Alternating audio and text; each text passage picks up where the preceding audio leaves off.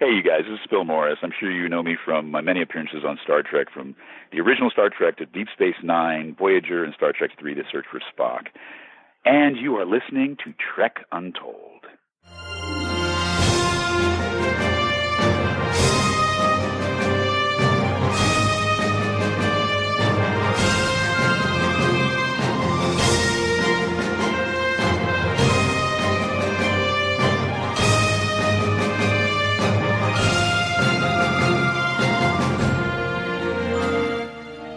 Hello and welcome to Trek Untold, the Star Trek podcast that goes beyond the stars. I'm your host, Matthew Kaplowitz. We're strolling down memory lane as we bask in the glow of our 100th episode by revisiting some classic episodes of Trek Untold from the earliest days of this podcast. Now, last week we checked out episode 5 of the show, which was with Iona Morris, and this week we're chatting with her brother, Phil Morris. Phil is one of those veterans who you have seen and heard in so many different places. His resume is outrageous, and as is tradition with Trek Untold, we of course spent a lot of time in this podcast talking about his full resume. However, Phil is also one of the few people to have not one, not two, but 5 appearances in the Star Trek franchise. So yeah, this was a real jam-packed episode, and it was always going to be a real jam-packed episode, but man, we covered so much ground here that alone just makes us worth checking out one more time. Phil first appeared in Star Trek in the very same episode as his sister Iona, the original series episode, which was titled Miri. They were both little kids back then, but time went on, and Phil returned to the franchise in 1984 for Star Trek III, this time getting to wear a uniform. Fast forward to over a decade later, and Phil returned to Trek once again, this time for 2 appearances in Deep Space Nine, the episodes Looking for Parmok in All the Wrong Places, and then later Rocks and Shoals, before making his final Trek role in the Voyager episode One Small Step, which is another episode too, highly worth revisiting if you haven't seen that one in quite some time. Phil was and is a gentleman and a professional, and also, as you'll find out, a fellow nerd like us, so I feel very lucky to have been able to spend as much time as I did with him during this podcast. There's a lot of great Hollywood stories here, a lot of really wonderful insight as well into the process of how not just Star Trek gets made, but all the other things that he's worked on, so I really hope you enjoy this second helping of what was originally episode 26 of Trek Untold, and now one of our Encore episodes here with Phil Morris. But before we get started with the show, I want to remind you to check out the Trek Untold Patreon page at patreon.com/trekuntold. It's the best way to stay up to date on what's happening with the show, as well as to have early access to new episodes, the chance to ask questions to upcoming guests, and much more. And when I say that, I mean that I'm also working on how to make this Patreon experience better for everyone, so now is definitely a good time to jump on board and become a member of the Trek Untold family. Don't forget to follow us on social media at Trek Untold on Facebook, Twitter, and Instagram. Shout out, of course, as always, to show sponsor Triple Fiction Productions, who have been with us since episode 1 and are still here with us after episode 100, whose 3D printed Star Trek inspired merchandise you're going to learn more about later on in this show, along with a few other Trek related folks who I would love for you to support. Now, without further ado, let's beam in this week's guest. Computer, access interview file. Affirmative. Initiating program. And welcome back to Trek Untold, and now joining us on the other side of the line is an actor who has appeared in not 1, not 2, not 3, but 4 different iterations of Star Trek, and on top of that, he's been in about 200 other things that you're going to recognize him from. We're going to talk about a few of those today, and we're joined today by Mr. Phil Morris. Phil, how's it going today? I'm very well. How are you doing? I'm doing well. Now, we spoke with your sister Iona way back in episode 5, and I'm hoping that she had some good things to say about me if she mentioned us to you. If not, anything she said bad was all lies. She enjoyed the interview very much. We speak all the time. I see her and talk to her all the time, and our shared experiences with Star Trek is one of the things that we talk about quite a bit, actually. Oh, wonderful. All right, so let's just jump right on in, and normally what we do is we'd ask our guests what their earliest memory of Star Trek is, but in your case it's a little bit different because basically your first acting gig when you were about 6 or 7 was Star Trek. So how about before we get into that, you tell us a little bit about your family and where you grew up? Well, my family is, I guess one would consider a bit of a Hollywood family. My father is Greg Morris from the original Mission Impossible series from 66 to 73, and My mother is Leona Morris, who was just a great mom and a wonderful creative force in our lives. And we grew up in Los Angeles, California, actually in Beverly Hills. We all went to Beverly Hills High School, and the real one, not the one they portrayed on the show. And we had a really good, solid upbringing. My parents were both from kind of solid working class backgrounds. My father was from Cleveland, Ohio. My mother's from West Virginia. And so they really instilled a great grounding and a great family atmosphere, even though my father was well known and quite a legend at the time. We understood both parts of that, the fact that he was a groundbreaker and the fact that we were no different than any other person on the planet. And those are very, very good lessons to learn as a young person growing up in this crazy town and then deciding to become an actor. It all helped me, I think, be grounded. So I'm thankful for all that. Mission Impossible was also produced by Desi Lewis, done in the same studio basically as Star Trek was filmed. So do you remember ever visiting the set with your dad? Quite a bit. I remember visiting not only the Mission Impossible set, but the Star Trek set. It was right across the breezeway from where the main stage was for Mission Impossible, which when Desi Lewis sold to Paramount Pictures, then became Paramount Studios. So we being my sisters and myself or any friends that were visiting with me, would always go on the Star Trek set, and we'd sit in the Captain Kirk's chair, and we'd pick up the paper mache rocks, and we'd open the doors with the sounds, and, we'd shoot fake phasers at each other on the land, the kind of spacescapes that they had. It was an amazing upbringing, an amazing childhood. It was like Disneyland. The Brady Bunch was filming there, Odd Couple was filming there. It was a real child's paradise. So that first episode that you appeared in, which was essentially your first, if not one of your first gigs, was in the season 1 episode of Miri, which also has your sister Iona. And your sisters talked in depth about this, but I'd like to hear now your version of things. So how did you guys get on the show, and what do you remember about it? Well, it was a bit of a stunt cast, meaning they wanted kids on the show as extras, but they didn't want like actory kids who, kind of posed and preened. They just wanted kids. And so who better than actors' kids who understood how to behave on a set? We're not actors. We're just kids playing around and stuff. So I was on the show. My sister Iona was on the show. I believe the Landau's kids were Juliet and was on the show. William Shatner's children were on the show. One of the director's kids was on the show, Tom Grise, Cary Grise, and John Grise, who became an actor later and was in, oh my goodness, what was the name of that film that he was in? Such a good film. Anyway, like I said, it was stunt casted. So we were all just these kids that Napoleon Dynamite. I'm so sorry. John Grise was in Napoleon Dynamite. And it was great. I loved it. If you watch this episode, and you see when one of the grups, which is what the grown-ups were called when they got a certain age and they developed a disease, which is why we were in Arrested Development. All these kids were hundreds of years old.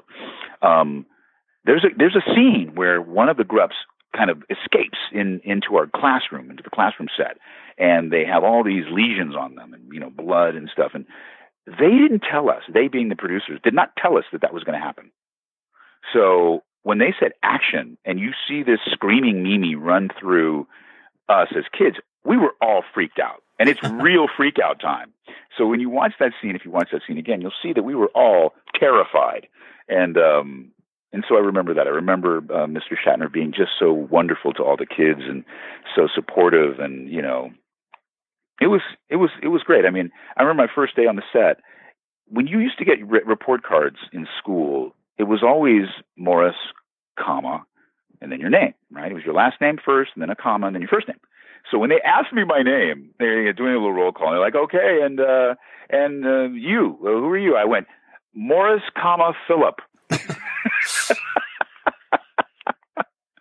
Oh my God, the things we do as kids. So did you get to pick your own wardrobe for the episode, or was that provided to you? Because all the kids had those crazy little outfits they wore.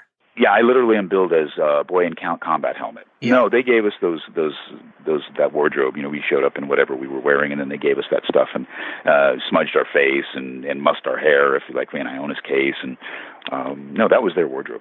And so when you guys weren't filming, what was the set like? Were you all just running around playing, or were they trying to kind of corral everybody? All play all the time. I remember just a lot of fun. John and Carrie Grice became some of our best friends, and we went on to visit them at their house in Malibu. You have to remember, because these were all kids that we knew. I mean, we knew the Landows, we knew the Shatner's kids, we knew them. It was like a little posse, a little crew. So we fit in really well, and I think that if you watch the episode again, you'll just see kids that are playing. Of course we have to stop to do a look at Shatner or Bones, or when the Star Trek crew comes down to visit the planet. Yeah, we have things we have to do as scripted. But if you really watch it, other than some of the other actors, the younger actors who were professional actors, you just see a bunch of kids running around having a good time. Now, you guys got to do, of course, that scene in the classroom with William Shatner, but also in this episode is Leonard Nimoy, DeForest Kelley, Majel Barrett, and I'm sure Gene Roddenberry somewhere around there. Well, in fact, in that scene when he's holding up the kid, that's his kid. Yeah. That's his daughter who he's holding up. Did you get to have any interactions, or do you remember having any interactions with any other co-stars or Gene or anybody else? No, not at all. I mean, what was I, 7 years old at the time? So no, I really don't remember that. I remember being completely taken with the woman who played the ensign, and she had blonde hair and it was all woven on top of her head. I forget what her name was, but I was just struck by her beauty as a 7-year-old kid. One of my very first crushes, and of course Nichelle Nichols, who was a friend of the family, and we knew her, very well. So, again. I don't remember interactions, say, like with Kim Darby, other than casual stuff, or Michael J. Pollard. I had much more interaction with Michael later at conventions than then. They were established actors, and it was if you've ever been on movie sets or TV sets, there's a separation in a way, and we were not number 2, 3 on the call sheet, so we were treated like kids, yes, and extras in a way. So. We kind of cohabed with each other. Do you remember watching that episode when it first aired? Yeah, of course. What did you guys think? How excited were you to see yourselves on TV? Very. I mean, you look and sound very different to yourself when you see yourself on TV or you listen to your voicemail back. And I think that's what I thought. I'm like, wow, I look really goofy. I got to get those teeth fixed. But yeah, I mean, I was not a big Trek fan, so seeing that was fun for me to see us on camera and to see my friends. But honestly, it wasn't as thrilling as I think it might have been for some kids, because we're like I said, we're kind of Hollywood kids. So in between the time from Star Trek, the original series, and Star Trek 3, did you go to school to pursue acting? Yeah, I studied acting for a long time with a man named John Lenn, Lehne. He was Lee Strasberg's monitor in New York, and was the private coach of Jill Clayburgh and John Voight and several other wonderful actors, and set up shop in North Hollywood. I studied with him for over 10 years, and up until the point that he passed away, I studied improv acting with Harvey Lembeck, who was probably most notable for playing Von Zipper in the Beach Blanket movies with Frankie and Annette. I studied, film acting with Tony Barr at Tony Barr's Film Actors Workshop. I mean, yeah, I did comprehensive studying with some of the best acting coaches I could possibly find. My very first one was Guy Stockwell, who was the brother of Dean Stockwell, who was quite an iconic actor as well. So yeah, I kind of did my due diligence, man. I needed to know. I couldn't just roll into this because I was Greg Morris's son and had a pretty smile. I had to figure it out, and those mentors helped me quite a bit. So what would be a lesson that you remember learning back then that's stuck with you today? Don't make the easy choice. Don't make the simple choice. Make the one that is interesting to you. Make the one that moves you in a way that you can't deny. And that was a very big note, because a lot of times, I'll just speak for myself. You roll into certain things, and you just want to get the job. You want it, so you do the thing you think will work, right? You do the thing you think will impress them, as opposed to the honest thing, the thing that really is a part of you, the thing that really does move you, and that takes work. It takes exploration. It takes an understanding and acceptance of yourself, and that was a very simple direction, or a very simple instruction, but a very valuable one for me. So I try and make the interesting choices, That's why Jackie's so interesting, I think. That's why my work now as a more mature actor is better and better and better. I'm challenging myself to explore deeper, to dive deeper, so that we're all interested in not just, people they gravitate towards actors because of how they relate to them. They don't need to know acting technique. They don't know how they get there. They just know that when they're there, they respond to them. And so that's what that note was for me, is be someone who resonates and not just takes up space. That's a very powerful lesson. So through your formative years, and I'm sure later on in his life as well, was your dad offering any advice? Was he volunteering advice, or would you come to him for advice? How big was his role in your development as an actor? It went through many different phases. I think at first it was like, man, don't do this. It's hard. It's difficult. You really have to love it. Don't do it because I'm doing it, because remember, he was one of the first. So he suffered the slings and arrows of outrageous fortune more than most. And so he and my mother were very much against me being an actor. However, when you have someone who has passion and has a fire lit under them and, has seen certain things from the inside, it's best to go along. Very true, very true. It's best to support, because as soon as you start to deny or keep them from that passion, they're gonna make a beeline to it one way or another. So, to their credit, my parents were very then supportive when they saw that I was very serious about this. That this was really my calling. This was my passion.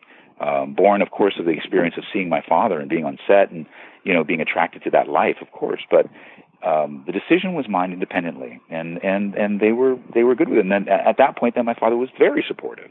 He was very excited for all of my wins and my successes. And I'm sorry now that he is no longer with me, so I cannot share those things. Whenever I go to Paramount Studios, I'm always walking by his old office, and I'm looking up at the office. I'm like, hey, dude, check it out. We're still here. We're still kicking. We're still doing it. And that's the kind of relationship we had after they realized this is what Phil's going to be. And then when I started to become successful, of course, they were very, very proud. So when you got to be in the Mission Impossible remake and you played Barney's son, Grant, what did your dad have to say about that? It was in 88, I think, was when I got Mission.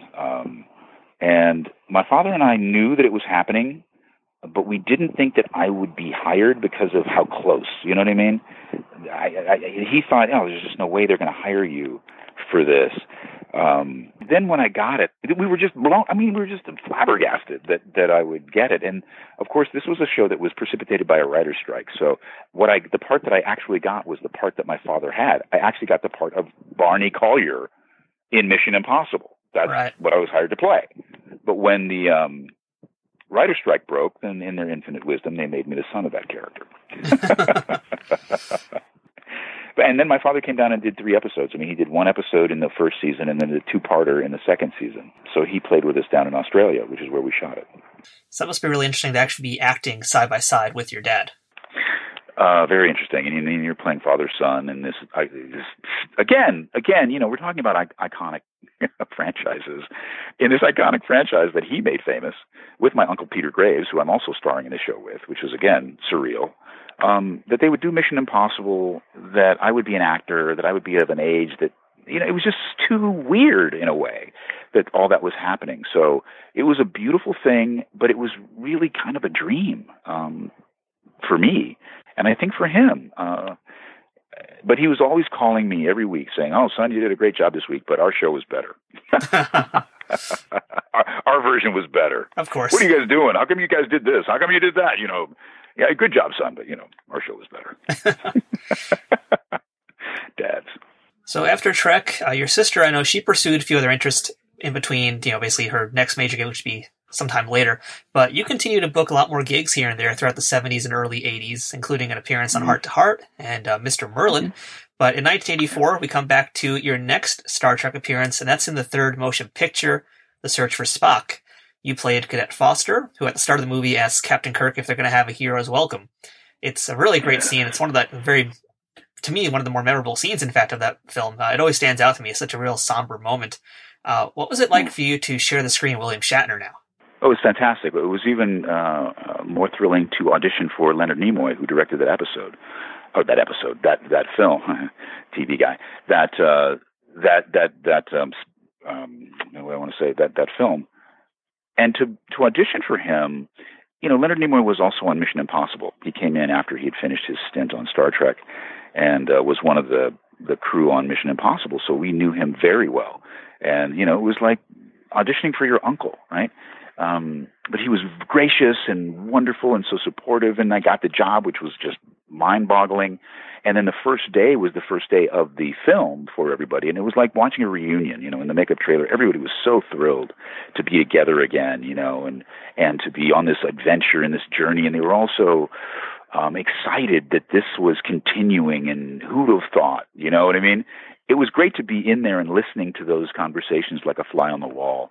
And when I told them who I was, because they didn't know, it had been years, since 10 years easily since they'd seen me, that I was Greg's son. It was all love. It was all family. And to do that scene with Mr. Shatner was, iconic. You're talking to one of the greatest, you're having a scene with one of the greatest television actors, arguably of all time. The way that scene went and how he dealt with it with me in the scene was just and Leonard's direction to me was, I remember now as we're talking about it, his direction to me was, this is like your dad. You're asking your dad about getting a treat. And so if you watch the scene, you see in my face, it's this wide-eyed exuberance, are we going to get a lollipop kind of a thing.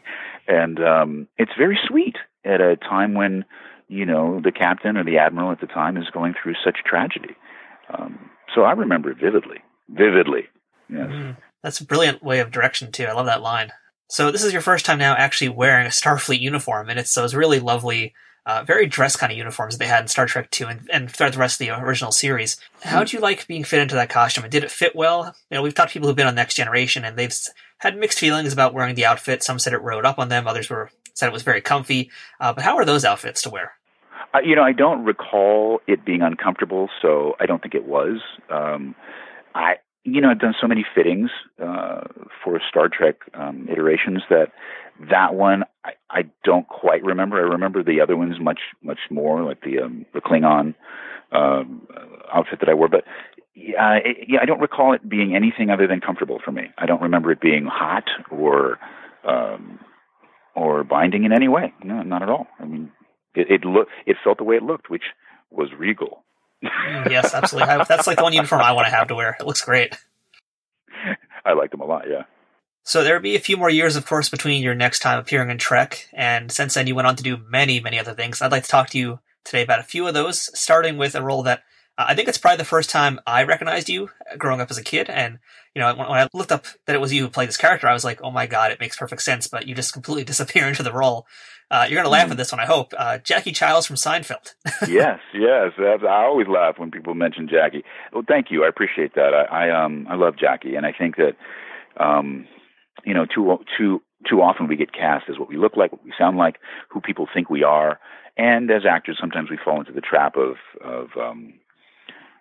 samey, doing the same thing. And with Jackie, it was such a departure from some of the things I had been doing. I just relished it. And, I felt like I was always kind of a funny guy in real life, but I was never very good at comedy on TV or with a script because I was so serious with my approach to my work as a dramatic actor. And doing Seinfeld and some of the things I'd done before that, but truly doing Seinfeld just popped the top off of my comedic skills and my desire to do comedy. So I'm really thrilled whenever anybody says that they like Jackie, they love Jackie, or they didn't recognize that it was me, or when I say, or they ask me, well, what are you doing, or whatever, what would I know you from? And I say, well, you ever watch Seinfeld? And they go, yeah, I watch it all the time. I said, well, I played the lawyer Jackie Childs. Like, what? You? So it's a great compliment to hopefully my craft. And working on that show was, we're talking about iconic stuff here, right? We're talking about the Star Trek franchise, which is iconic a franchise as there is. And we're talking about the Seinfeld franchise, which is, again, as iconic a franchise as there is. And I've been very fortunate and very blessed to be in those rooms, be a part of that energy, contribute in a small way to a very, very large monster. And so I love Jackie, and I miss him, and I'm always happy to play him whenever I can. Yeah, Star Trek and Seinfeld are going to be two shows that live on in syndication until the end of time, I believe. So Totally agree. Yeah. Totally agree. Do you have any memories of working with any of the cast? Because, again, that's such a stellar cast to be working with. Oh, of course, yeah. I have many, many, many memories of, when I first did the show, I got cast before Jackie as Mayor David Dinkins' press secretary. It was during the very contentious New York mayoral race, and of course Seinfeld was set in New York, and it was the one between Dinkins and no, not Koch. Was it Cuomo? No, not Cuomo. It might have been, but the episode was basically who liked a certain flavor of yogurt. So they didn't know who was going to win the election. So they shot one with me as Dinkins' press secretary and one with another actor as the other press secretary. And the other guy, Dinkins, lost. So I didn't get on that episode, but it put me on their radar.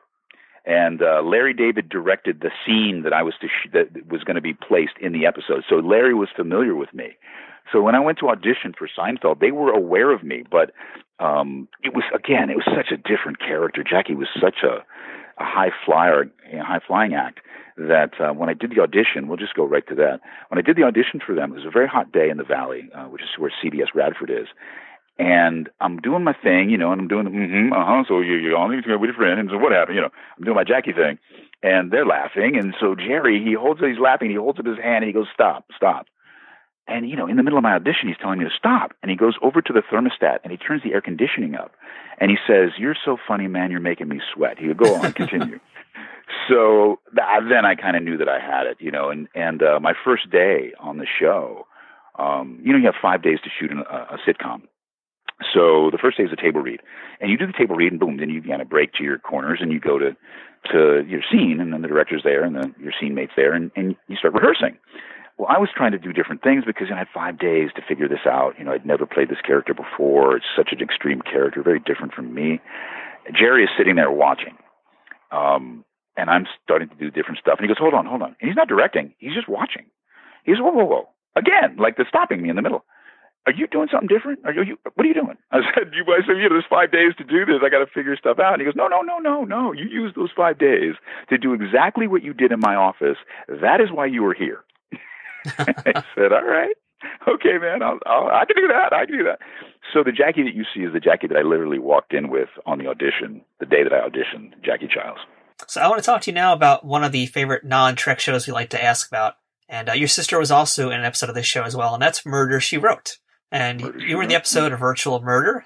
And I love hearing Angela Lansbury stories. So do you have any good memories from working on that show? I think Angela Lansbury was as nervous in certain scenes as any of the actors were. I mean, this was a woman who took her craft very seriously, as fun as she was, as whimsical as she was, as Jessica Fletcher. She and her husband produced this show, so they were also owners of the show.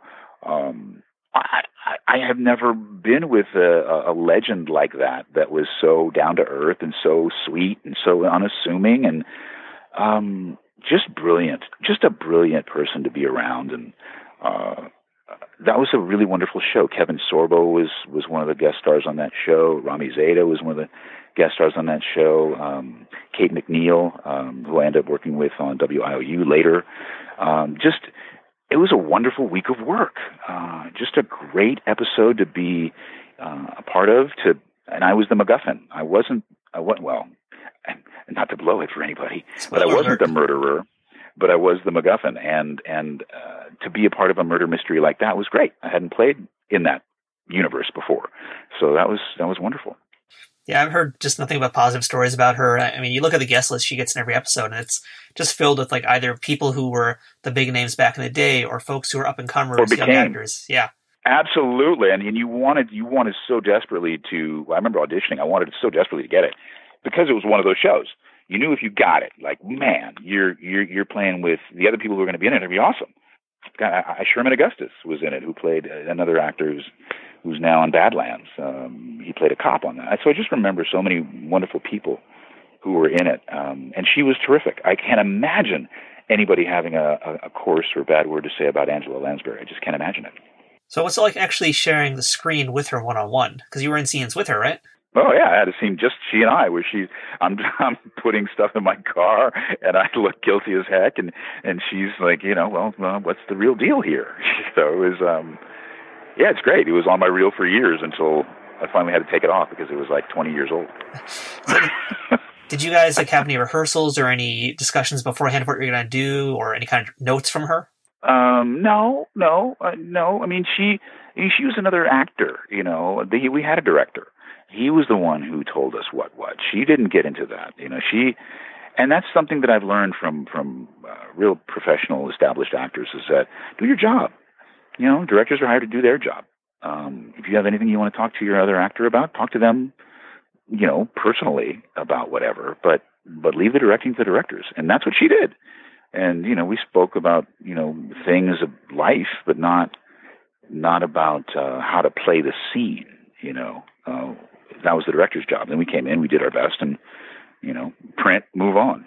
So as mentioned at the start of this interview, you have been in so many, many things, and, we're not going to go through all of them today, but just one other last thing I want to touch on before we jump into, again, Trek, was that you were on an episode of The Fresh Prince of Bel-Air back in 93. And I'd love to hear some stories about that, because I don't think I've interviewed anybody yet who's been on The Fresh Prince.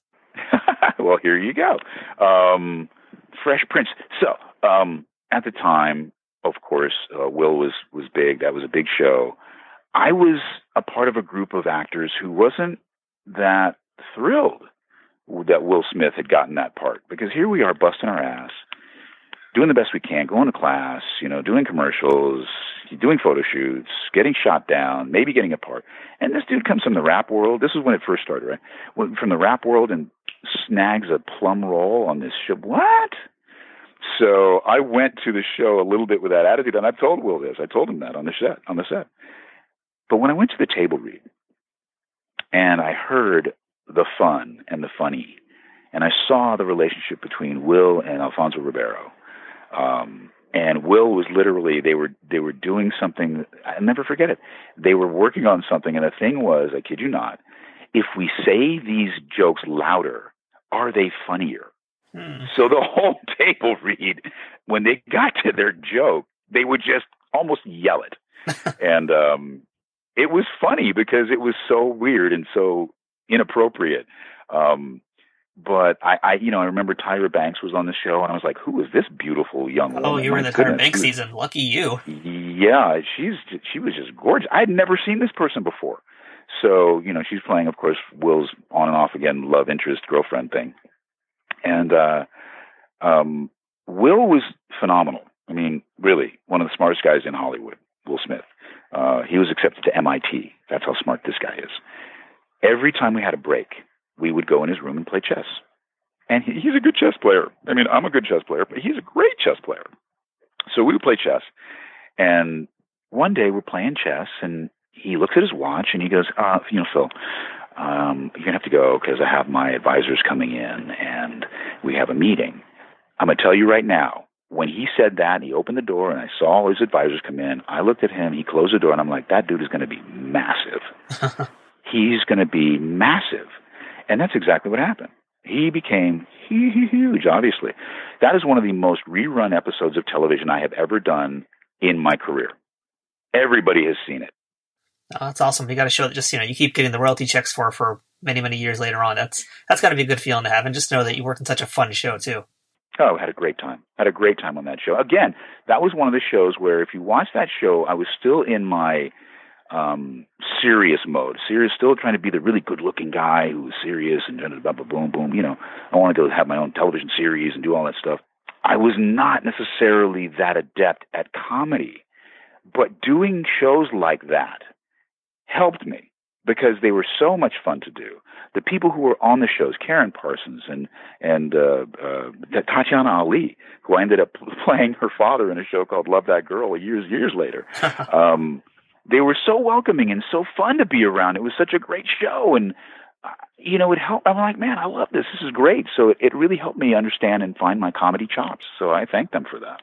And, we're talking about Tyra Banks here, who is, of course, a amazing actress, and trying to find a polite way to dance around saying how hot she is. But yeah, I said it. But You also got to have a lot of time with Karen Parsons on screen as her love interest in that episode, right? Or someone who's pursuing her, rather. And she's another gorgeous woman who's a very great actress that I don't think gets talked about enough. What do you remember about working with Karen? I loved it. And in fact, we loved working together so much. She ended up doing a show called Lush Life with Lori Petty. And she hired me to be her ex-husband in one of the episodes. Unfortunately, I did the episode, but it was right around the time that my father passed away. And they called me, and I was supposed to start that Monday, and they said, if you don't want to do it, we understand completely. We'll work with you another time, and we'll take the week off. We'll do another episode next week. Boom. And I said, no, my father would hate it if I didn't work because of him. No, I'm coming in. And I came in, and I had one of the best weeks of my life there. She's fantastic. She was one of the producers of the show with Lori, I believe. And Lori and I are still really good friends, and I don't see Karen much at all. But I know she's doing well. And this is a funny business because you don't get a chance to really connect on a long-term basis with that many people. So it really is dependent on the moments you spend with them when you have the moments that you spend with them, if that makes any sense. Yeah. And so that it's such a transitory business. We go from job to job to job to job, unless you work with these people for 5-6 years, on a show, which is rare, very hard to do. These are the experiences we have, and I've had some really classic, beautiful experiences with some of the most iconic players in our business. And again, I'm eternally grateful. Trek Untold will return momentarily. Trek Untold is brought to you by Triple Fiction Productions. Triple Fiction Productions produces affordable and unique 3D printed Trek-inspired products from the original series, Next Generation, Deep Space Nine, Voyager, Enterprise, and the movies. Ranging from prop replicas to use in a fan film or cosplay, to accessories or playsets for figures in all different sizes, Triple Fiction Productions has got you covered. Past pieces for toys have included large centerpieces like 10 Forward from the Enterprise D, shuttlecrafts complete with working lights, and the Voyager Bridge, with smaller pieces including Borg alcoves, the Genesis device, and the dreaded arch-enemy of Worf, barrels. All highly detailed products are 3D printed and hand-painted in the USA, with new items added all the time, while simultaneously improving their printing quality based on fan feedback. To learn more about their products, visit triple-fictionproductions.net or visit them on Facebook at facebook.com/triplefictionproductions. Want to get 10% off your next purchase? Use code UNTOLD10 at checkout to receive this discount. Not applicable during sales or clearance events. That's code UNTOLD10 to get 10% off action figure dioramas, accessories, and prop replicas. Triple Fiction Productions, taking Star Trek where no 3D printer has gone before. Hey, I'm Licia Nav, aka Ensign Sonia Gomez from Star Trek TNG, and now Captain Sonia Gomez on lower decks with her own ship, the Archimedes. Yay! I finally got a promotion after 25 years. So anyway, I'm here to talk about drivebydogooders.org. It's a little charity I run where we go to the outskirts of Skid Row, and from our car windows we hand out basic human essentials like water, wipes, Coldstream cheese, socks, tarps, masks, t-shirts, things to keep people warm. So we just think that everyone deserves clean water, some protein, and a way to clean themselves, especially during Corona. We also hand out masks to those who really, really need it, who live in tents on the street, mainly the disabled and elderly who have a really hard time getting to services. And we do all of this with no agenda, just pure giving, no overhead. If you'd like to go to the website and donate, it's 100% tax deductible. And if you click on the donate button, you can go right to the $35 option and pick a signed autograph picture of either the Star Trek The Next Generation or Lower Decks, or Total Recall, where I played the three-breasted mutant hooker on Mars, and that's the X-rated version. Put in the comments section your address and anything you'd like me to write, and I'll personally inscribe it and mail it off to you immediately. And again, that's drivebydogooders.org. Captain Sonia Gomez, signing off. We now return to Trek Untold. So Phil, let's go ahead warp speed now to 1996, and we're going to talk about your first appearance in Star Trek Deep Space Nine. That's in Season 5, the episode Looking for Parmok in All the Wrong Places. And you got to play the Klingon warrior Topak. So Back when you first auditioned for this role, did you know you were auditioning to be a Klingon? Yes, I did. I was aware. And I believe Andrew Robinson was the director of the episode. And so my goal was to scare him. My goal was to shock him. Again, remember we were talking about, make the interesting choices. Yeah. So that was my desire. I mean, I knew my lines, I knew the dialogue, I knew all of that stuff. But so did everybody else, right? Everybody else knew the dialogue, they knew the lines, they had all. But what was going to get me over? What was the engine? What was my motivation? My motivation was to scare him. This guy was a bad enough Klingon that he gets kicked out of the Klingon Federation at the end. That's how horrible he is. He's so bad, Klingons don't even want him. So I had to do something. So when I went into the room and I did my stuff, I literally didn't even look at the casting director who's reading the dialogue as Quark or whoever I was supposed to be acting opposite. I literally threw every bit of line and dialogue to Andrew Robinson. I don't know if he remembers it, but he was like on the edge. His eyes were like bugging out, and he was on the edge of his seat like I was going to attack him, and I got it. I got it. So, I guess there is something to that note about, making the interesting choice. But what I really remember about that are two things. One was the wardrobe was with the costume fitting, which is what we were talking about for the other show, the other episode. But this I do remember vividly because those are such binding costumes. They're overlaid with leather and, so much brocading, and oh my God, it was almost unbearable. And then the head cast that I had to do for all of the facial prosthetics, right? And the teeth. They give you Klingon teeth, right? So they do a casting of your mouth as well. And then they make a bridge for you of Klingon teeth. Oh, wow. Custom Klingon teeth. It's custom Klingon teeth, which they keep. You don't keep anything. They keep it all. Which is so bizarre, because it's like, are they going to reuse that for someone else? Like, what are they doing with it? Well, they probably have a history, a museum of Klingon stuff. You know what I mean? Why not? But what I do, the most fun thing that I did on that show was they gave me an actual batleth to bring home. Oh, wow. To work with. Actual heavy-ass, pointy, nasty batleth that I brought home to work on the choreography that they showed me. So I take this batleth out. I live at the beach. I take it out to the lifeguard station. And I wish I had footage of me working this thing, man. I was a ninja with this bad boy.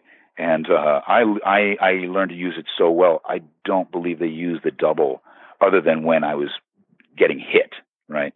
Yeah. So I was really proud of that. I was really, really proud of that. And again, it was a wonderful experience. And Armin Shimmerman and I are really good friends. I don't see him all the time again, but we had the same voiceover agent. I'd see him quite a bit at the office, and we talked about that all the time. And one of my favorite convention photos is a picture of me as Thopak, leaning over Quark, just spewing the most horrible, vile things at him.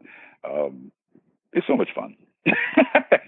Yeah, I'm glad that you mentioned that it was just you guys doing that battle, because as I was watching the episode recently, I was like, man, where's the double? I was trying to look for him, and it was just you guys. So that was very impressive. Yep. So yeah, I'd like to hear a little bit more actually about working with Armin, because we've had other guests who've worked with him in scenes on DS9, and they've described him as being like a very reactive actor, very open actor. How would you describe working with him? Armin is he's very present. He's there. You look at him, he looks back. He is unpredictable. He's a bit of a live wire, right? And I think that's the choice he made for Quark. Quark is a bit like a cricket on a hot stove, right? He's bouncing all over the place, trying to sell. He's a hustler. He's that guy. And that's how Armin played him. Armin is far more intellectual, obviously, far more cerebral. He is a Shakespearean savant as an actor, as a craftsperson. But in the scenes, he couldn't be better.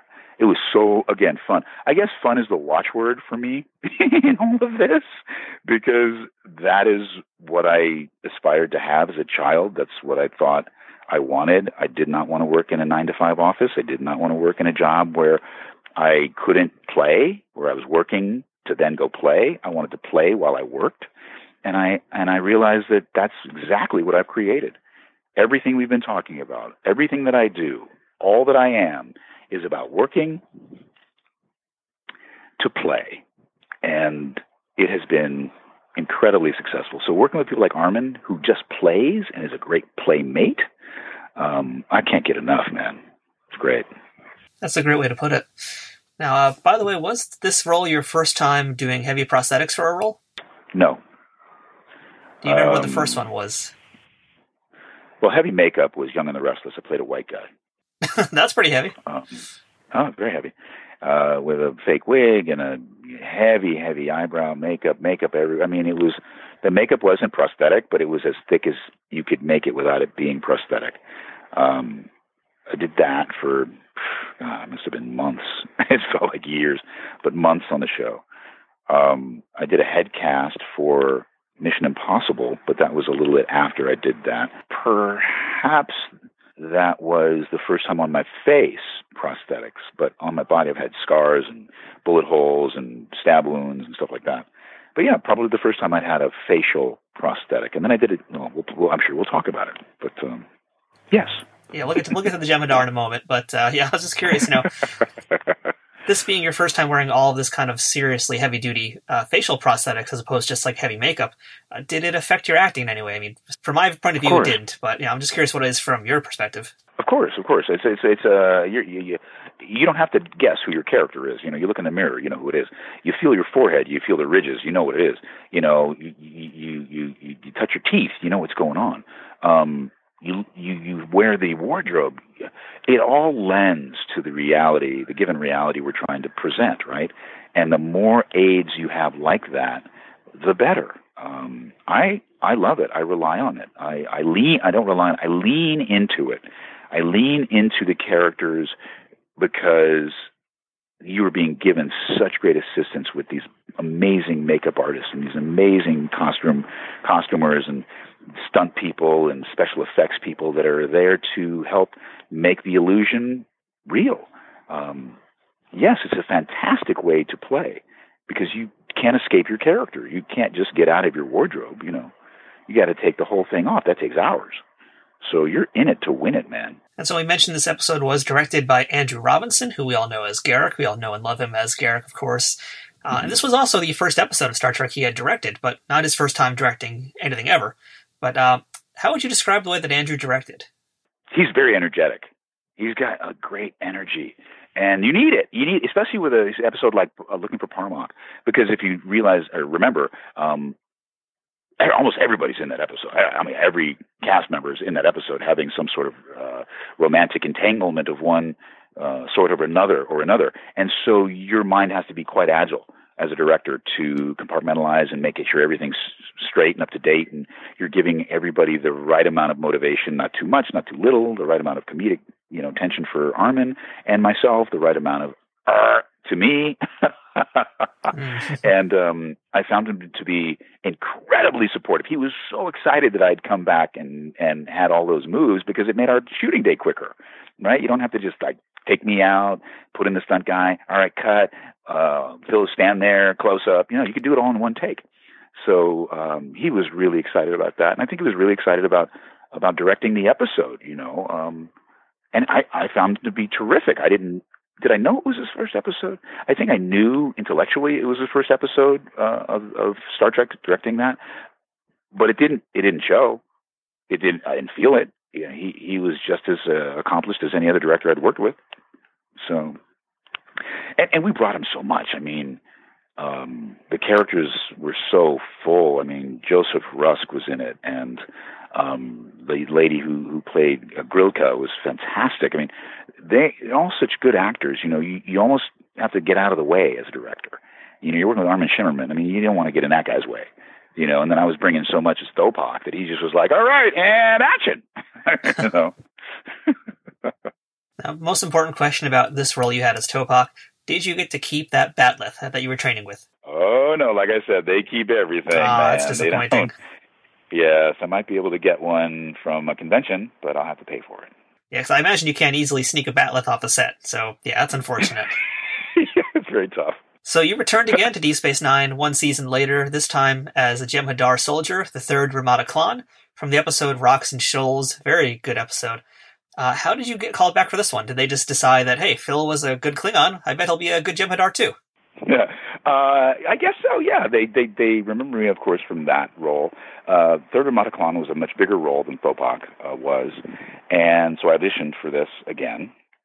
And what was told to me in the auditioning room was the Klingons think that they're the baddest dudes in the universe. The Jem'Hadar actually are. So they said, they don't have to spew, they don't have to externalize they know who they are. They're born this way. It is the nature of things, right? So if you watch it, it's a very quiet performance, it's a very contained performance, like 180 degrees antithetical to Thopak. And I think that was the power of it, right? It's a very tragic character, you know. He's never going to rise through the ranks because his first and second are dead, and the Vorta is a traitor. So, I mean, it was a terrific episode. Each episode has its own dynamics, right? Each character has their own dynamics, and to work with this character with opposite Avery Brooks. Now we've talked about Angela Lansbury and Armin Shimmerman and my father and William Shatner, and again, I'm one of the luckiest guys on the planet. I've had a chance to work with some of the greatest characters, the greatest character actors that my industry has. So working with Avery taught me a lot. Working with him in that cave, these two resonant voices, was a special moment, I think, not just for me, but for everybody who witnessed that scene. And it was another great memory. Another great memory. So which was more difficult for you to wear, the Klingon makeup or the Jem'Hadar gear? Jem'Hadar, no doubt. What was worse about that one? Is it more constricting? Yeah, it's a complete head thing, man. With the Klingon, you're wearing a bit of a wig and then a skull thing. You got a ridged nose and teeth. With the Jem'Hadar, it's your whole head, all the way down to your neck. And then the brocaded leather is much more intense and much more. It doesn't breathe at all. That's what I want to say. And we were shooting in Sun Valley, California, on one of the hottest days ever recorded, in a rock quarry that was all white. Oh yeah. We've heard a similar story from Caitlin Hopkins, actually, back in our debut episode. She was also in a DS9 episode as a Vorta with a bunch of Jem'Hadar guys. And same thing, they were doing the outdoor shoot, and she just said she was in the middle of a scene. All of a sudden, the Jem'Hadar guy just dropped from dehydration and passed out.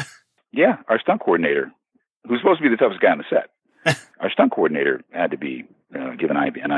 Oh wow! So yeah, it's grueling. Doing these shows is hard. It is so hard. So if you love them, honor them for the work that they put in and how difficult these challenges are. The working hours are intolerable, just about.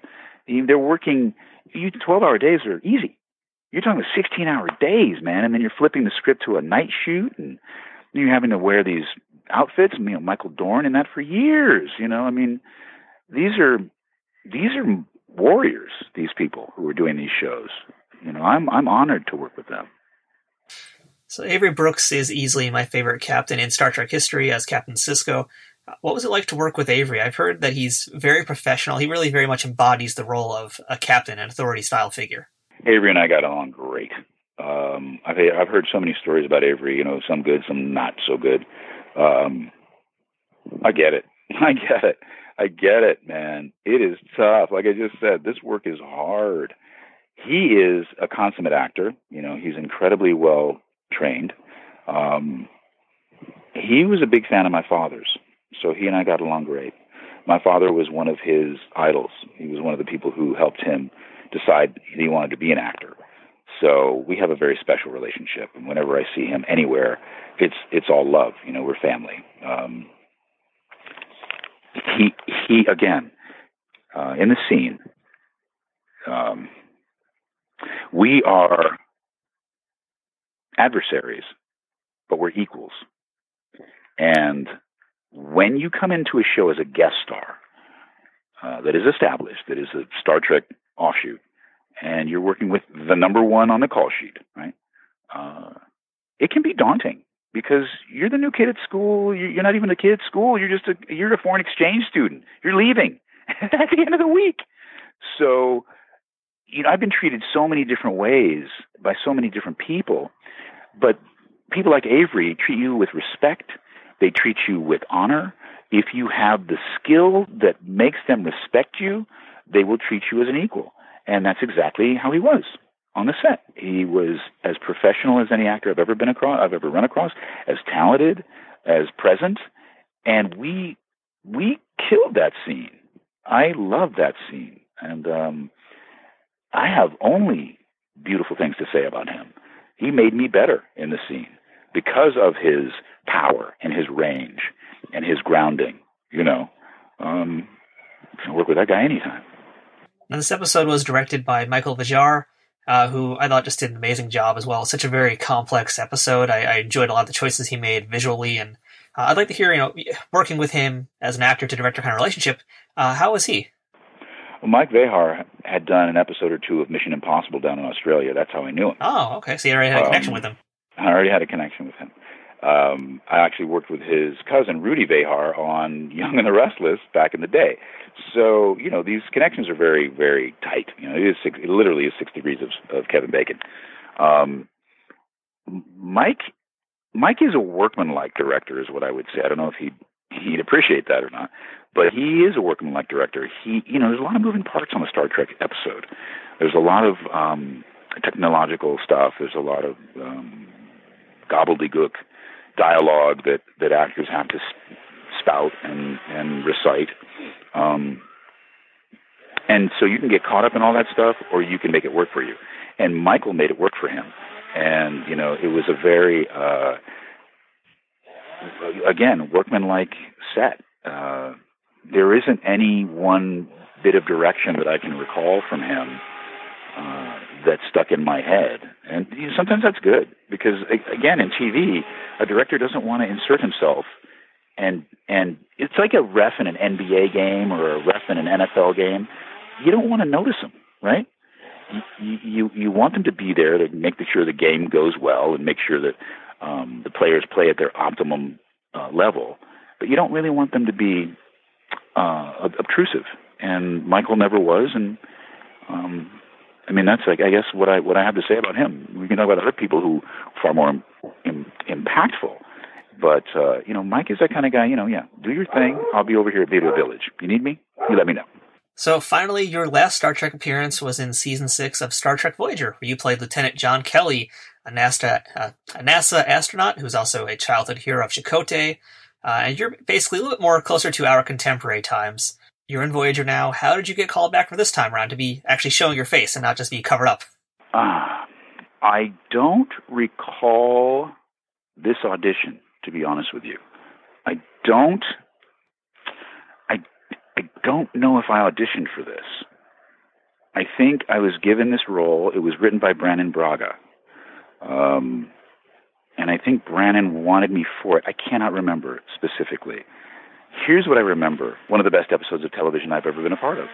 Yeah, it's a really beautiful episode. I gotta say, I used to watch this one, and I remember the first time seeing it, I was like, this isn't that interesting. But then as it goes along, your performance is just a real amazing knockout piece. Thank you. I work with Robert Picardo as the director on that. And Robert and I were both students of John Lenn, the acting coach I mentioned before. So Robert and I were very familiar with each other, and we were familiar with our process. So now when you ask me about what was it like to work with a director, I'm going to jump ahead and get to that. Because, like I said, you work with some directors, and sometimes they resonate with you, and they show up, and sometimes they just don't for whatever reason. It's not their fault. It's just the nature of the experience, right? But Bobby was, I'm so sorry about this tree trimmer who just showed up at my house as well. That's why you need a bat lift. Bobby and I worked terrifically together. I had no one to work with in that episode, as you know. I was all by myself. And so the person that I worked with was Bob Picardo. his direction was so nuanced. His direction was so humane. Because remember, in this episode, it's 7 of 9 who needs to figure out why she's clueless as to why human beings are so tied to their history.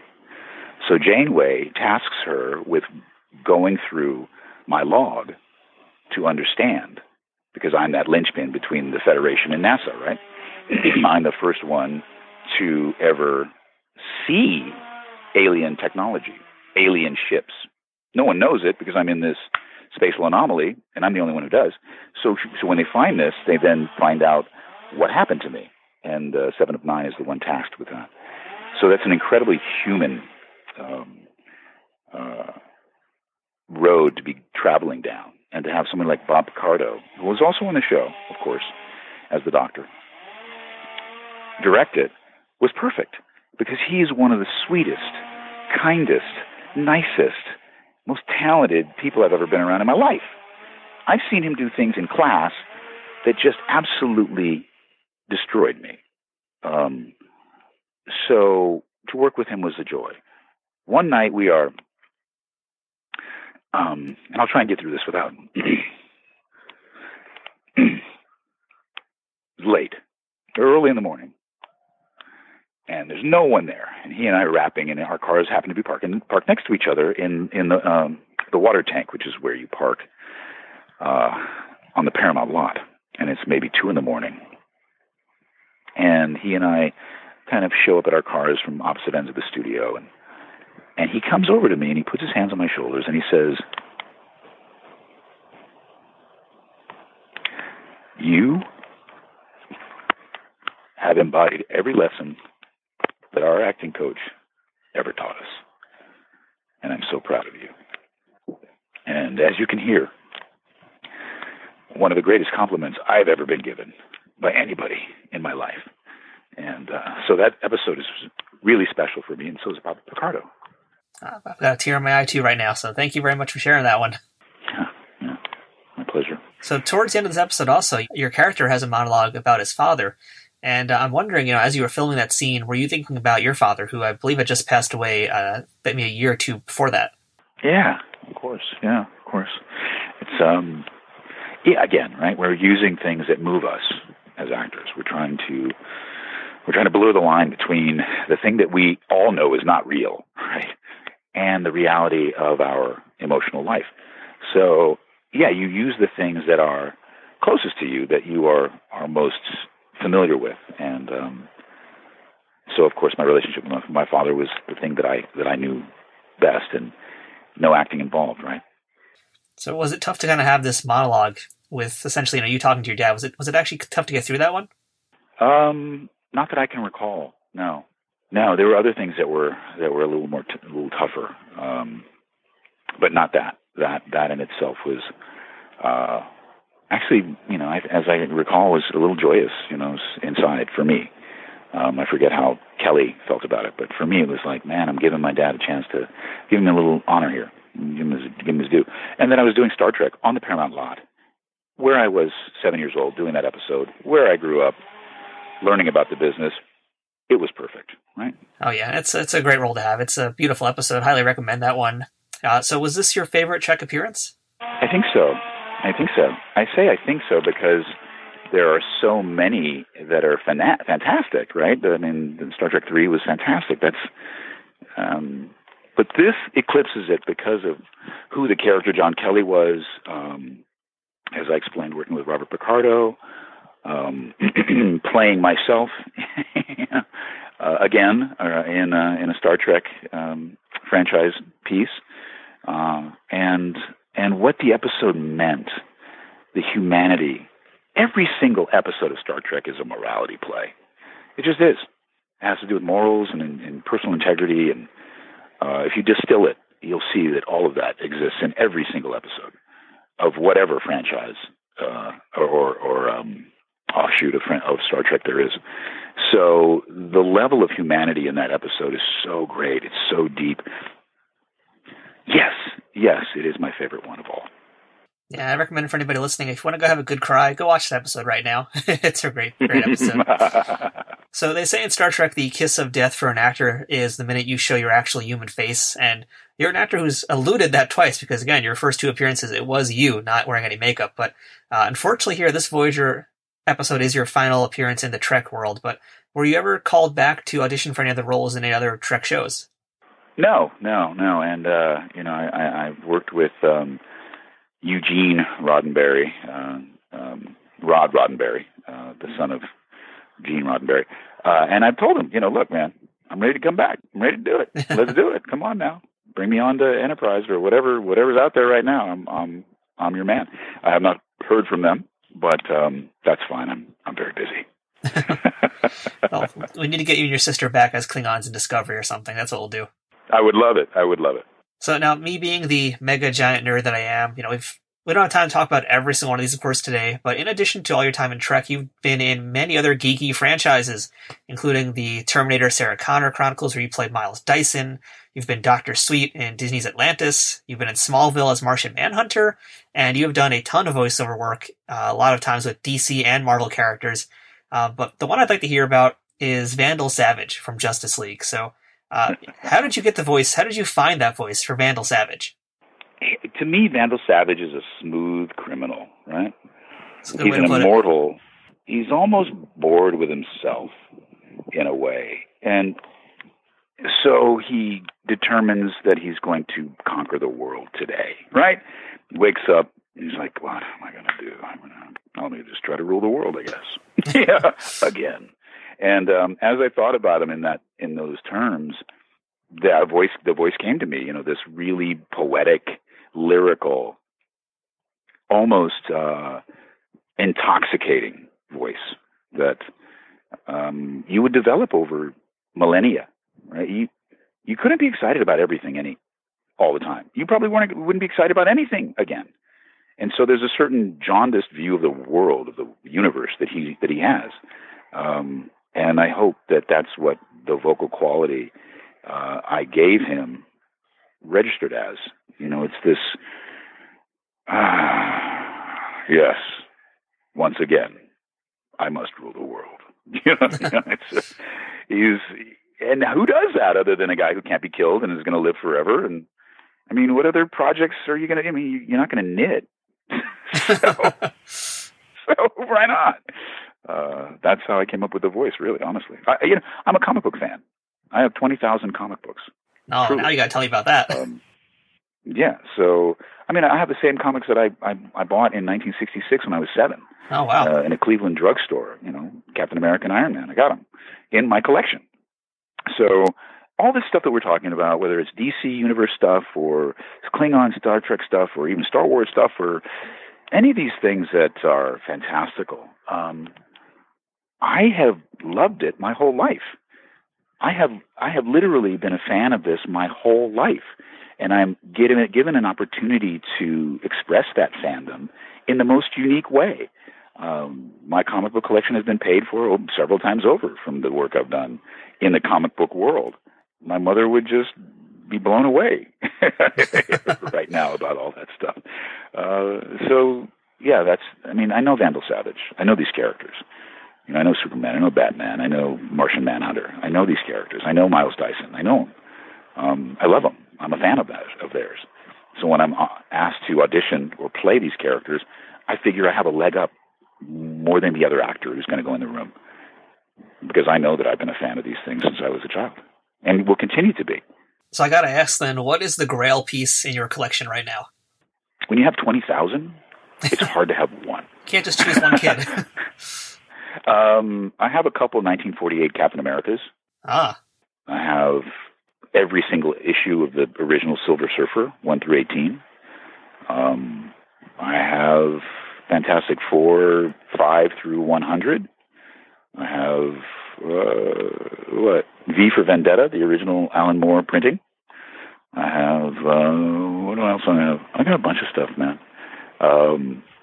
Daredevil 2 through 50. I don't have one.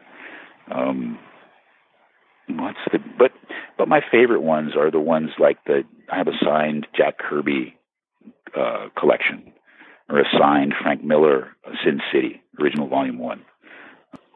That stuff. I like that stuff. That stuff where I have a lot of Neil Adams signed Green Lantern, Green Arrow stuff. Oh yeah, Neil's great. He's fantastic. What else? Are you a guy that gets your stuff graded, or do you leave things the way they are?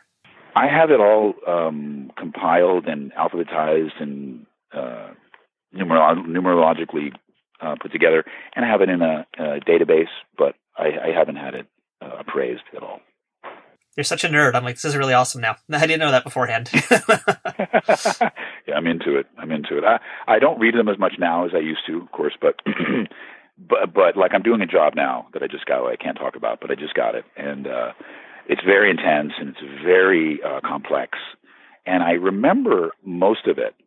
But what I actually did was I went right to my library and I pulled out the issues that I needed to look at in order to fill in the gaps in my memory. And I was like, oh yeah, I get this. I know what this universe is.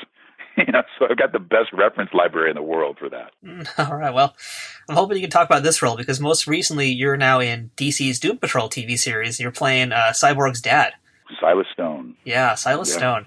So, Doom Patrol is a bizarre, unique show. I've just started watching it recently, and I'm pretty into it. How do you like being on Doom Patrol right now? It's one of my, I keep saying this, it seems like, it's one of the best shows I've ever done. Again, it's one of the most, God, what do I want to say? It's so dimensional. It's got so much going on. It's so well shot. It's so well acted. The special effects are out of control. I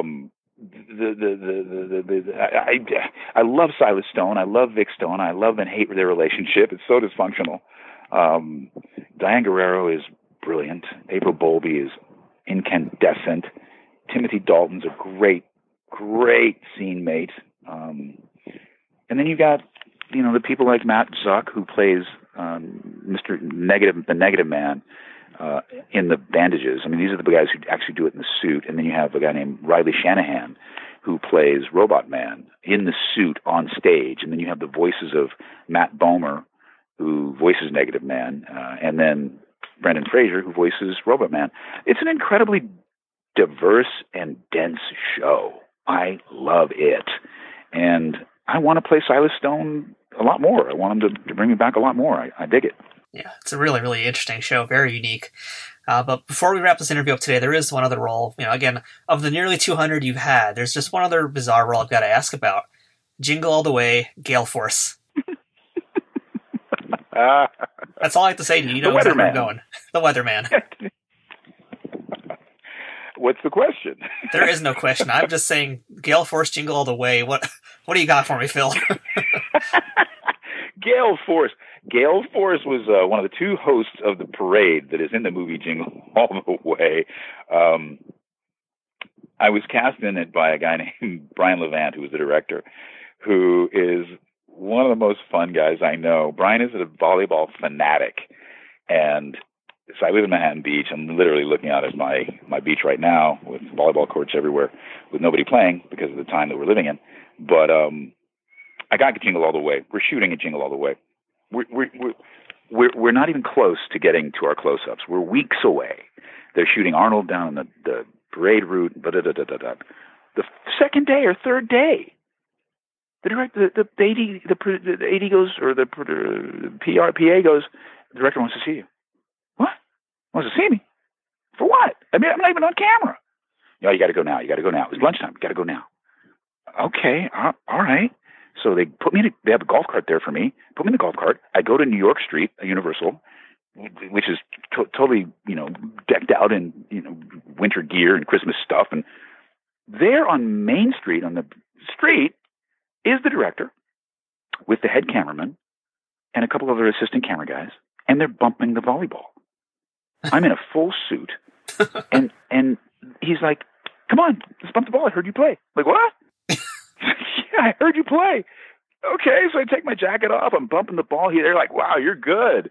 I'm like, "Yeah." So lunch is over, and we're still bumping. And we had 2,000 extras on New York Street at Universal, waiting for us to finish peppering the ball to shoot. And so every day at lunch, we would pepper and bump and do things. I become like great friends with Brian Levant. I play volleyball tournaments at his house all the time. It's so wild. And Arnold couldn't have been nicer. He was such a cool dude. He came over to my castmate and I, and just was so lovely on our last day, and told us that he'd noticed us and how funny we were in dailies, and it was great, man. It's again, killer experience. Gale Force, so stupid. So Phil, best experience and worst experience on a movie set or a TV show set? Best is very hard. Best. Okay, I'll guess this one, right? Here's one. Okay. It's the wrap party of the Love Boat, the new Love Boat. The next generation. Yeah, the next wave. Produced by Aaron Spelling, right? So it's the wrap party. And Robert Urich is introducing all the cast members to the people who are at the party, and he goes to introduce me, and Aaron says, "No, I want to do this one." So he grabs Aaron Spelling grabs the microphone from Robert Urich, and he starts saying, sometimes an actor comes across your plate and they can just do it all. They can do drama, and they can do comedy, and they're handsome, and they're smart. I hate this guy. And everybody starts laughing. And he says, one of the most talented actors I've ever worked with, you guys know him, Phil Morris. Aaron Spelling. That was wonderful. That was seminal, memorable, right? The worst is easy, but I can't use names because they're big stars. So I'm working on this movie, and I had just finished an episode of Jag, which was a military show, and it was another great episode for me. I was a major guest star, just so terrific. So I leave that show, and I go to this movie the next week, and I'm working with these actors, and they're big-time actors. One of the reasons I did the movie was because they were big actors. The director's a big-time director. And here I am, working with them, and it's my first day on the show, on the movie. I'm in a makeup trailer, and the makeup artist is the same makeup artist who used to do me for Young and the Restless, same guy who made me into a white guy on Young and so fantastic. So I'm sitting next to two of the stars of this movie, and he introduces me to the two stars, and they say, whatever, and they go back to their conversation. So on the set, we're shooting this scene, and it was on a plane, and they're using what's called a gimbal, which is a rig that actually makes you look like you're in a plane and it's moving and it's being buffeted or whatever. So it was hot in the valley, and the two principals are in the main cabin, and I'm supposed to come in during this storm and tell them it's a lightning storm and it's going to be okay. The captain says it's going to be fine. Don't worry about it. And then I'm bone out, right? And really, I just had like 2 pops of that. That's really all I have to do. I had 3 days on this movie, but I did it because these are big stars and I wanted to be in their presence. Well, these 2 stars couldn't have been bigger, fill in the blanks. They were just terrible. They couldn't get their lines right. It took 10, 12 takes just to get their lines out. We're doing this time and time again. I'm coming in the cabin, doing my thing, getting up, blah, blah. All right, so the director tells the operators of the gimbal to kick up the gimbal a little bit. It's not bucking enough. It's not kicking up enough. All right, so they do. Well, it was so hot that there was an air conditioning vent that I had to literally hold on them because there's no room for me in the cabin. And then when they start to count down, I have to take this vent out, hold the door closed because it wouldn't close with my foot. So I'm literally surfing on this thing, waiting to hear my cue to go into the cabin. Well, I hear my cue. I open the thing. The gimbal bucks. I shoot into the room and I give my line. Boom. All right. Cut. The director comes in. Oh, that was great. That was great. Did you guys feel it? It was wonderful. It was good. It was great, right? And so this one actor, major, iconic, legendary actor, looks at the director and he says, no, I didn't like it. I thought that the co-pilot, my character, looked scared. And the director didn't see it at all. He looks up at me and says, hey, man, whatever's scaring you, don't be. I'm like, I'm not. Okay, let's do it again. Okay, so we do this thing again, right? And I just keep getting the stink eye from these 2 actors that are like legendary actors. The only reason I took it was for them. Jeez. And they couldn't have been worse to me. And then that's not even the worst. The worst part was I was up for a pilot directed by my friend Brian Levant, who I worked with in that movie, and it's between me and another guy for this pilot. And I have to go that night to read off against this guy. But I'm stuck on this movie set with these two. And so I lose it. I lose the pilot. And I spent 3 days on a movie that they cut me out of. Huh. And I have these horrible stories of these actors that I can't even use their names because they're such big actors that I don't want people to think, if they may have a different experience with them, and that might have just been my experience and whatever. But, I couldn't have been treated worse. I felt like they were number 1 and 2 on the call sheet and everybody else was beneath them. It was just left a bad taste in my mouth. So, Phil, you're a guy who's been in, as we mentioned throughout this show, just about 200 shows and films. It's an impressive resume, just so many great things you've been in. What is the key to your success and longevity in this business? I think play. Keep playing. It's called a play. It's called a teleplay. It's called a screenplay. And we take it so seriously sometimes. We want to make the money. We want to get that profile. We want to be a star. I don't even know what that means. We forget that it's about enjoying ourselves. I think you've seen and heard in me in this interview. I mean, I've laughed. I've almost cried, literally. And I keep myself alive. I keep myself open to all experiences, to the journey. I live my life as full as I can, and I take that to my work. I don't live my life as an actor. I don't live in Hollywood. I didn't raise my kids in Hollywood. I have very few friends who are actors, quite frankly. I have a lot of friends who are just regular people. Not to say that actors aren't regular people, but you know what I'm saying. So I think that I've kept myself as honest and authentic as I can be and not succumb to the trappings of this industry. And I think that that's given me a great longevity. I've also learned diversity. I've diversified myself from in front of the camera to in front of the mic to many different things. I've gone from a teenager. I started at 17. I'm 61 years old. I've understood my transitions. I didn't stand on ceremony. I didn't say, no, I have to be this, I have to be that.